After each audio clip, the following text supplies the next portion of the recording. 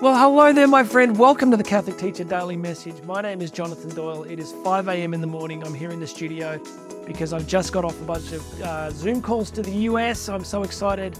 My first big US tour is getting underway on September 5. So I think this morning we just booked in Fresno in California. So I am going to be everywhere. I'm going to be in St. Louis, Oklahoma, Portland, California, Ohio, Maine. It's going to be awesome. So if you're watching this and you are in the US, reach out because I've still got a couple of clear days that I could come and do some stuff for you. If you're a new viewer, please, or listener, please make sure you've subscribed. Hit the subscribe links here wherever you are. If you're watching on YouTube or you're on the podcast version, please make sure you have subscribed and then go and check out all these links. Right. I want to give you something very simple today. Many years ago, a friend said to me, Jonathan, talking to you is like talking to the last book you read. It's true. I'm a huge reader, a voracious reader. And so I get really enamored of ideas. And this is one of the beautiful things about how the Holy Spirit works with all of us vocationally. I get jazzed on ideas, deep philosophical ideas. So yesterday I'm working through Carl Trueman's crucial book, The Rise and Triumph of the Modern Self. And I'm working through the late 18th century Jean-Jacques Rousseau and how he influenced the British Romantic poets and how that shaped the ideologies that affect the modern world, just light and airy stuff like that. So I love that stuff. I get really jazzed on it. And I'm sharing that because the Holy Spirit works with all of us in these particular ways. So you may not be into that, but you'll be into something else. So pay attention to the things that give you life and energy as a Catholic educator, because that is how the Holy Spirit wants to use you in building the kingdom of God. Now, I want to give you a quick insight today. One of the things that's coming through the reading that I'm doing, I've got a major keynote that I'm giving on a very challenging topic for Catholic education. And the reading I'm doing is really about the way that ideas get shaped over time and the ideas that we have about what it means to be human and how that affects schools and the ideologies that are impacting schools. They don't come out of nowhere. And one of the ways you express this is, I think I mentioned this the other day, is that, the French Revolution was not the cause of the French Revolution. No historical event is the cause of itself, right? There's a whole bunch of precursors, a whole bunch of antecedent factors that lead up to it. So what I want to share with you is a theory from the philosopher and historian Philip Rieff, who talks about first world, second world, and third world cultures. Now, when you hear that, he doesn't mean like when you hear first world, like the developed world, the Western world sort of. It's the exact opposite. First world, second world, third world. We're living in a third world culture. I'll explain what it means. Really simply, it's just this. First world cultures are kind of the pagan cultures that existed before Christianity or the other major world religions. So you can think back to the ancient Greeks and, the gods of Olympus. Now, these were essentially pagan cultures, but they believed that there was a transcendent order of being, right? So that, yes, they were pagans, but they believed in divine forces shaping morality and shaping society and shaping how we lived and ethics and all that stuff. Then you come to second world cultures, which are like Christian cultures, where the God moves from being pantheistic to being personal, right? So we get a personal God, self-revelation, and we get divine scriptures, and those scriptures become the basis for kind of the moral, ethical order. So we understand ourselves, our legal systems, through this idea of a transcendent divine lens. One way to think about this is, even still in our society today, if you're in a law court, you often swear on a divine text, usually the Bible. And it's funny to notice that, right? If people put their hand on the Bible and they're swearing to tell the truth. The symbology of that is simply that they are placing themselves under the witness and accountability of something beyond themselves, of a divine order.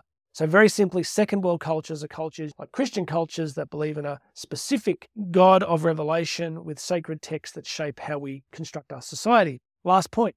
Third world cultures is where we are now, which have completely rejected the idea of a transcendent order and believe that all reference points that are to be found in the individual self.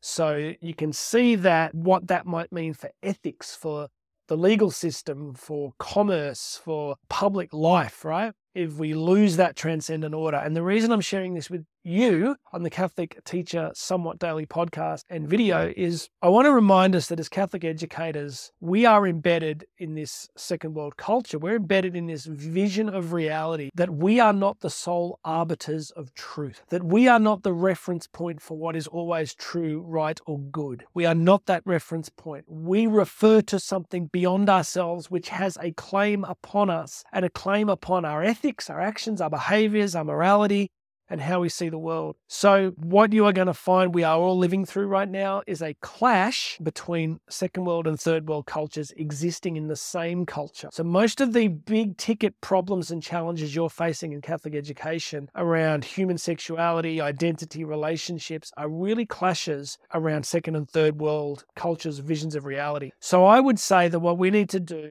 is press deeply, consistently, and passionately into our second world culture, into our deep belief in the God of the Bible, in his Son, our Lord and Savior, Jesus Christ. As I reflected on my reading during the week, I just went, you know what I'm going to do? I don't like the idea that I'm the reference point for all truth and reality. I'm thinking I'm a pretty good guy, but I wouldn't trust myself to run the cosmos. I wouldn't trust myself to run a cake stand sometimes. So I'm like, I'm going to put my faith in my Lord and Savior, Jesus Christ. And I'm going to put my faith and trust in the church that he established and the spirit that he promised to give that church that would sustain it throughout the ages. So I think really that's the dividing line, and that's the question that every Catholic educator either consciously, unconsciously, directly or indirectly needs to resolve. You are either going to place your allegiance and faith in the Lord God Almighty and the church he established, or you're going to place it in something else. No one can make that decision for you. But the kinds of Catholic schools that we are going to end up with in these tumultuous times are going to be schools that have resolved that question.